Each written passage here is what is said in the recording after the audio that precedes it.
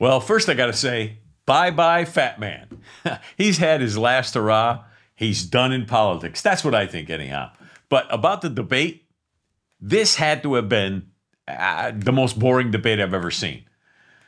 These two people have done nothing at all that was like spectacular. It just was kind of a, boring debate between two people.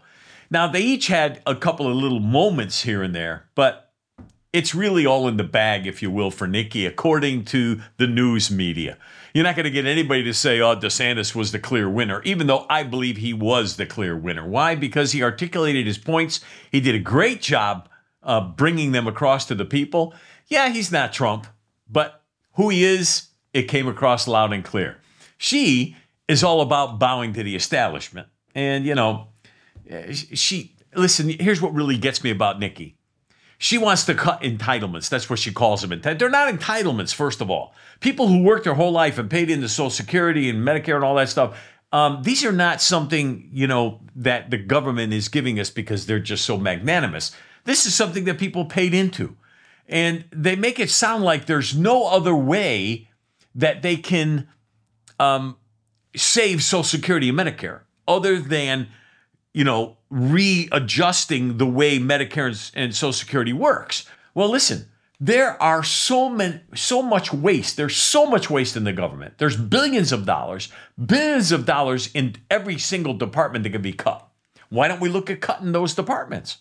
But as one already sold out to the establishment, she's not going to look at those kind of things. Okay? The establishment and the wealthy are backing her. And in return, she's got to act like the Republicans of old. You know the ones I'm talking about. The ones who kind of act like Democrats. And basically, you give them whatever they wish. And once in a while, the Democrat establishment will throw a little bone to the Republicans. She is the establishment's choice for president. I mean, eyeing cuts to programs that affect Americans and benefit the wealthy, that's not Republican, at least to me. Now, she's even talking about the way to cut Social Security, and she made it very, very clear. I want you to watch this clip. Here it is. Let's look at it together. On the hard truths, one of the things that Stan Druckenmiller and frankly Jamie and others have talked about is the need to reform entitlements. That's a polite way of saying cutting entitlements in a big and meaningful way. Are you on board with cutting entitlements in a big and meaningful way? Social Security goes bankrupt in 10 years. Medicare goes bankrupt in 8. Anyone that says they're not going to take on entitlement reform means they're going to go in and be president and leave the country bankrupt. You can't do that. Yes, we have to do entitlement reform, but that doesn't mean you touch anyone that's in the system. We should keep our promises. America should always keep her promises. But for everybody coming into the system, like my kids in their 20s, you change it. You say we're going to raise the retirement age to reflect life expectancy. We're no longer going to do cost of living increases. We're going to do increases based on inflation. We're going to limit the benefits on the wealthy. And we're going to expand Medicare Advantage plans so that we have more competition. There's just so much wrong with everything she said there. So much wrong.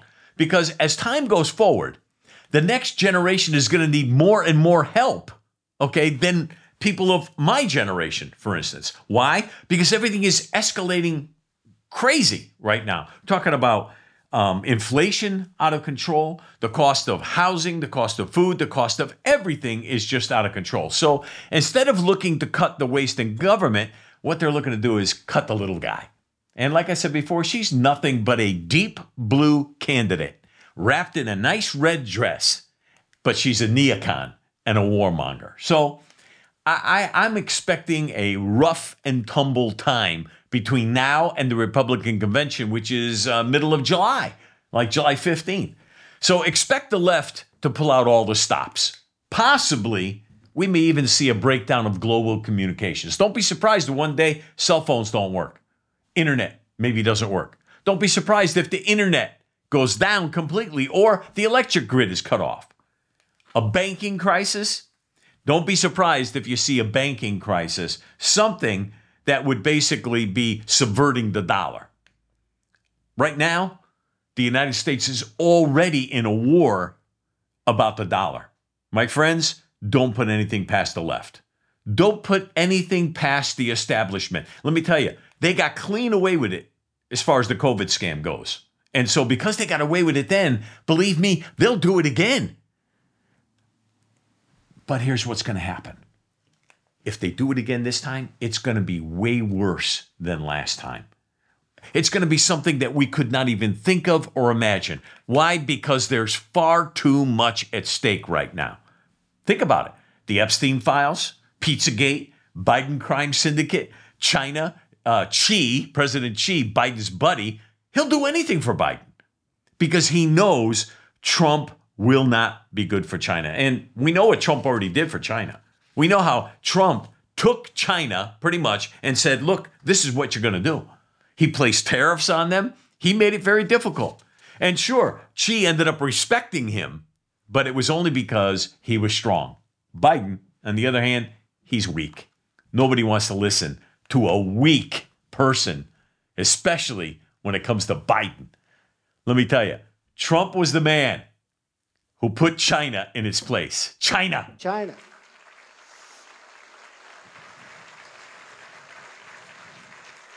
You go over to China. So then we got Zelensky in Ukraine, and all he's doing basically is taking our money to pay their government salaries. We got Gaza and Iran. The left has open options all around the world in order to save their own hides. And believe me, they'll do just about anything. They will steal, they will kill, and they will destroy. You know why? Because that's what evil does. And evil, it doesn't have any regard for us. It can care less about Americans. It can care less about you and your family. The only thing that they regard is themselves. Now, DeSantis in this debate, he was himself. He was nothing, great or out of the ordinary, but he was steady. He's a good debater, okay, very good at what he does in that regard. But he's not like excellent. He doesn't rise to the level of, the way I like it done as somebody like Trump. He doesn't rise to that level. This doesn't keep people excited or motivated. Now, on the other hand, Nikki, to me, she made a complete jerk of herself. Go to DeSantis.com. Go to DeSantisLies.com. What does she say? 15, 16 times, then pointed that big finger at the screen every time she's talking. She has long fingers. I wonder if she plays the piano. Anyhow, I'd like to take that finger and just, put that finger down. She has some bad gestures. It doesn't look good for a woman who, she doesn't really have a personality. You know what I mean? She comes across as kind of like monotone and that one facial expression, and you can tell when she's caught off guard. It's like the eyes get big. But most of what she called lies to DeSantis. Go to DeSantisLies.com. Well, I did. I went to DeSantisLies.com. What I found was Haley lies, okay? Because what DeSantis was talking about there and everything that she mentioned, most of it, 90% of it, was positions that DeSantis had about whatever it might be, politics or, government expenditures or whatever it was, any of those topics, she disagrees with. So instead of saying, well, I disagree with that, that's a lie. That's a lie. She's calling them lies, which all goes back to the idea that basically today, we don't have there's no black and white. Everything is kind of in the gray area. And that's a real problem. We're going to be talking about that later in the show. But to solidify my position on Haley, and something I really think we ought to know about. Recently, there was a town hall on Fox News, and all she does is repeat these same one-liners just like she did in the debate. And points that big finger at everybody. That's all she did completely through this entire, town hall that she had. Now, I was wondering why she keeps repeating these same lines. And then I kind of, the thought came to me. I'm going, well, she thinks her audience is gullible. She just assumes she could keep saying these one-liners and then they all clap because they're all gullible. Look at this. Lois, undecided voters are the biggest idiots on the planet. Try giving short, simple answers. Sir, your question, please? Mrs. Griffin, what do you plan to do about crime in our city? A lot. Because that's what Jesus wants. 9/11 was bad. I agree with that. God, I can't believe how easy this is. Mrs. Griffin, what are your plans for cleaning up our environment? 9/11. Mrs. Griffin, what about our traffic problem? 9/11. I know you laughed as I did.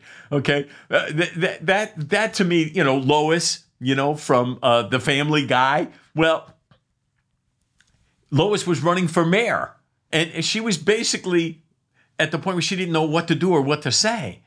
And what she found was all she had to do was just repeat these simple one-liners, and the gullible audience will go, oh, yeah, that's great. And that's exactly what was happening. So I want you to watch this. I have another clip here. Very, very important. Let's get started. Let's look at this clip together. Here it is. Nikki would sell you out just like she sold me out. I mean, I'll never run against him. He was a great president. Why would I run? Ladies and gentlemen, I've decided to run. What do you say to the former president about, he says you betrayed him, that you sold him out because you promised him you would never run against him? I will tell you, when I said that I would never run against him, we hadn't had the debacle in Afghanistan. We hadn't had inflation go through the roof.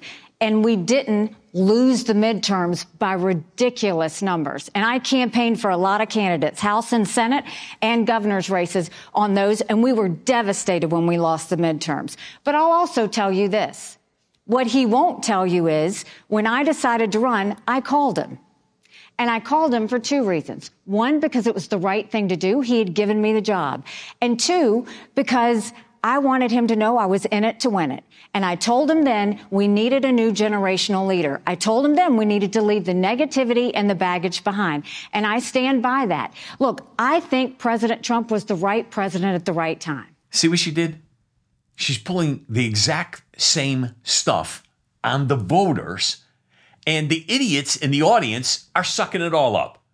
Nikki is doing a lot of the same things. She's changing subjects and using the slogans or simple ideas, one-line phrases, most of which will never fly with people like you and I. Why? Because we see through that.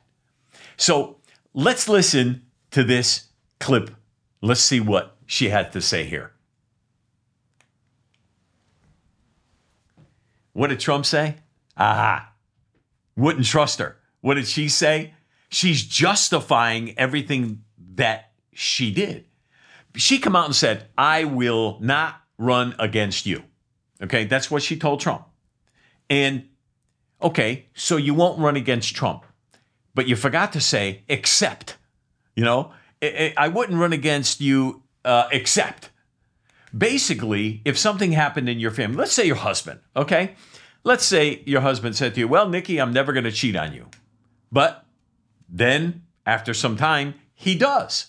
And then you ask him, why did you do that? Why did you cheat him? Well, you were younger when I met you, and, you were better looking, and, you didn't do so much nagging. But now that you're doing so much nagging and you got so much older, I feel like I had the right to. That's basically what you were saying there. You gave your word, and you didn't keep your word. See, you can't have it both ways. You are simply justifying your wrong decision. Your decision not to keep your word. In essence, no matter how you cut it, you are not a person that can be trusted, Nikki Haley. And I learned that if you give your word to someone, regardless of what it might cost you, what do we do when we give our word?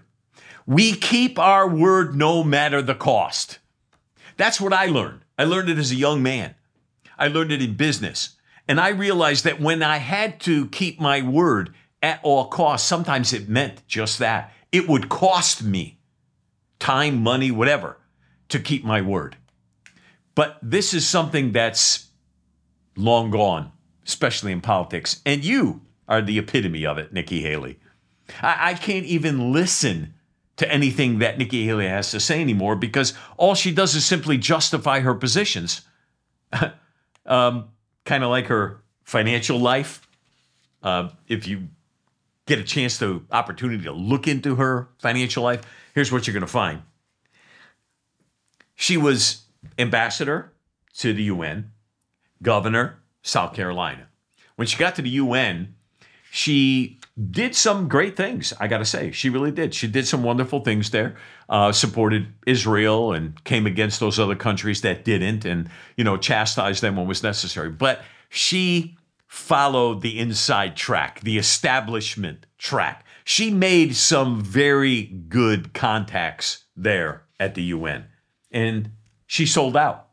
She sold out to the establishment. And she did it in order to get rich. That's really all it's about. And she will never be president of this country. Why? Because when you have a woman who sells out to the institution like she did, it's like it becomes crystal clear along the way that she is not a woman to be trusted. And when a woman is not, it's not like a man. When a man is not trusted, people chalk it up to politics. When a woman tries to play that game, think about Hillary Clinton. She couldn't gain the trust of America because as a woman, we think of a woman as someone you trust, nurturing, loving, patient, kind, all these wonderful things. When a woman loses that trust, forget it. It's gone. And I think in Nikki Haley's case, I think it's gone. She has basically collapsed and given in to everything that the establishment wants. And she's nothing but a puppet right now. She's a puppet on the strings of the military warmongers and the deep entrenched establishment. And like I said, she's one of those people who dresses nice in a red dress. Absolutely. But on the inside, she's blue with corruption. That's who she is. Let's watch this next video clip. Here it is. I agree with a lot of his policies, but rightly or wrongly, chaos follows him. Chaos follows him everywhere he goes? And then the idiots in the audience are clapping? They are so gullible. And they're not really listening to what Nikki Haley was saying. Did you really listen clearly to everything that she said? Because she was undermining all that the right, all that the Republicans have been doing to expose the corrupt election, to expose the stealing that went on in every state, pretty much. There was all kinds of voter corruption. It's been exposed. It's been in the news. I know in my state in Connecticut, it's been in the news. The fraudulent and frivolous lawsuits that have been put against President Trump, her statement of basically saying that chaos follows him everywhere he goes, she just undermined everything that the right has done to bring to light the corruption of the left. See, because when you say that corruption follows Trump everywhere he goes, you're basically undermining the basic premise that anything he's saying has any truth to it. You're undermining that. And you're making him out to be a liar. So why did you just say Trump is a liar? Because that's really what you meant.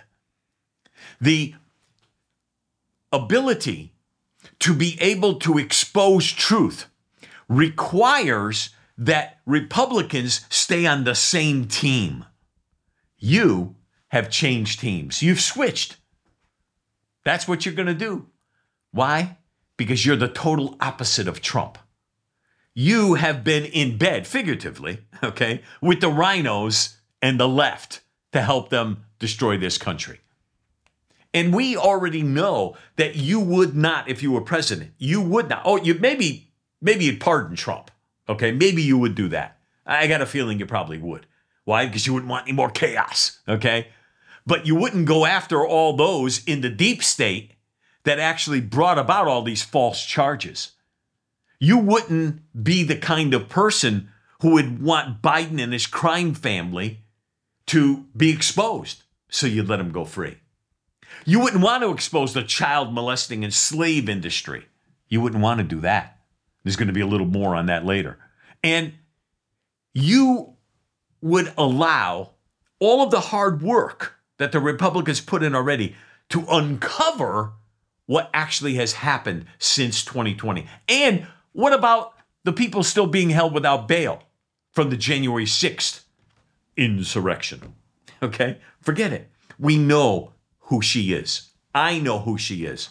And I pray that the rest of America wakes up to who she is, because this is who the left wants to run instead of Trump.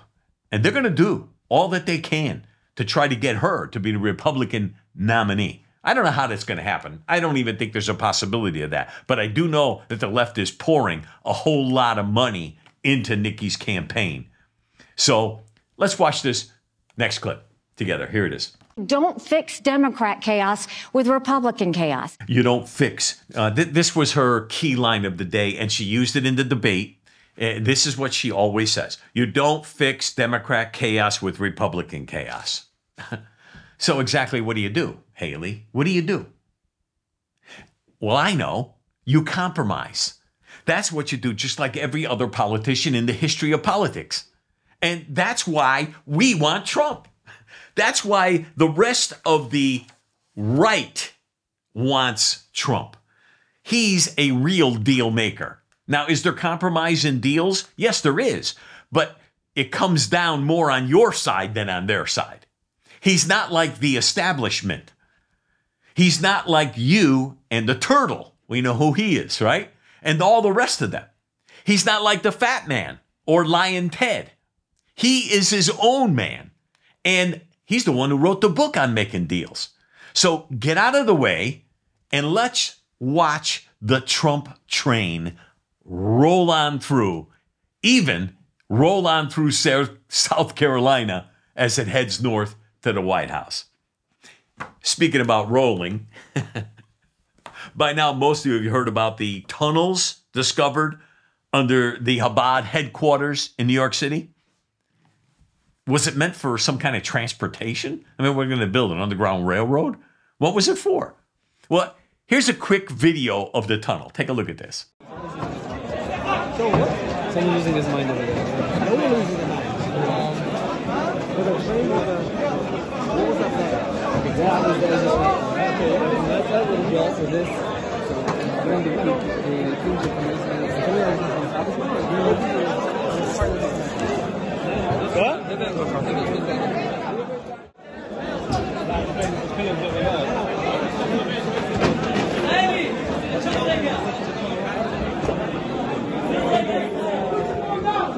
For those of you unfamiliar with what the Chabad Lubavitch movement is actually about, it's one of the largest Jewish religious organizations in the world. Even I didn't know that. I'm like, wow, really?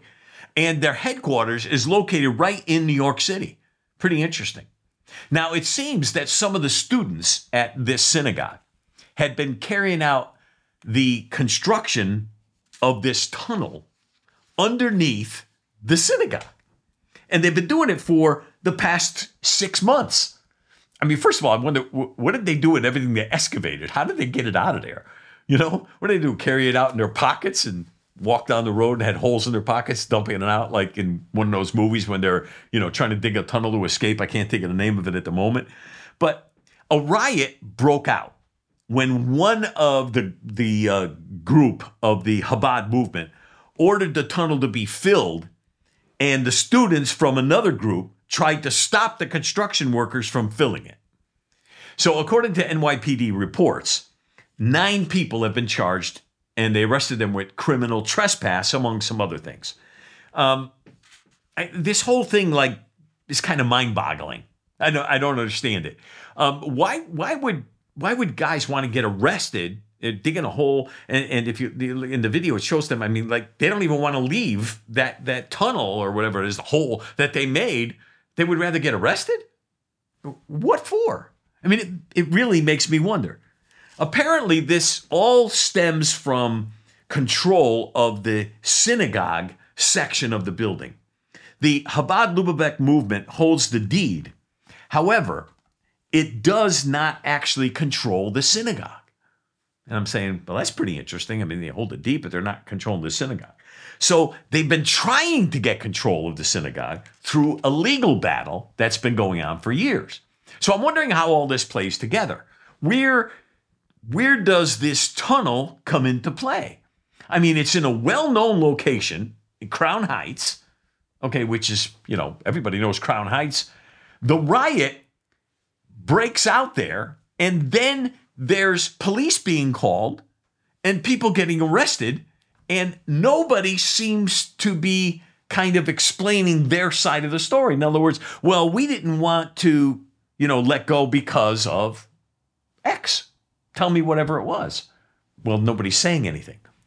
So this dispute of revolving around the building and the synagogue itself and the tunnel, I think it goes a little deeper than what we've been told. Now, I don't claim to have an understanding of this entire process or what's happening there.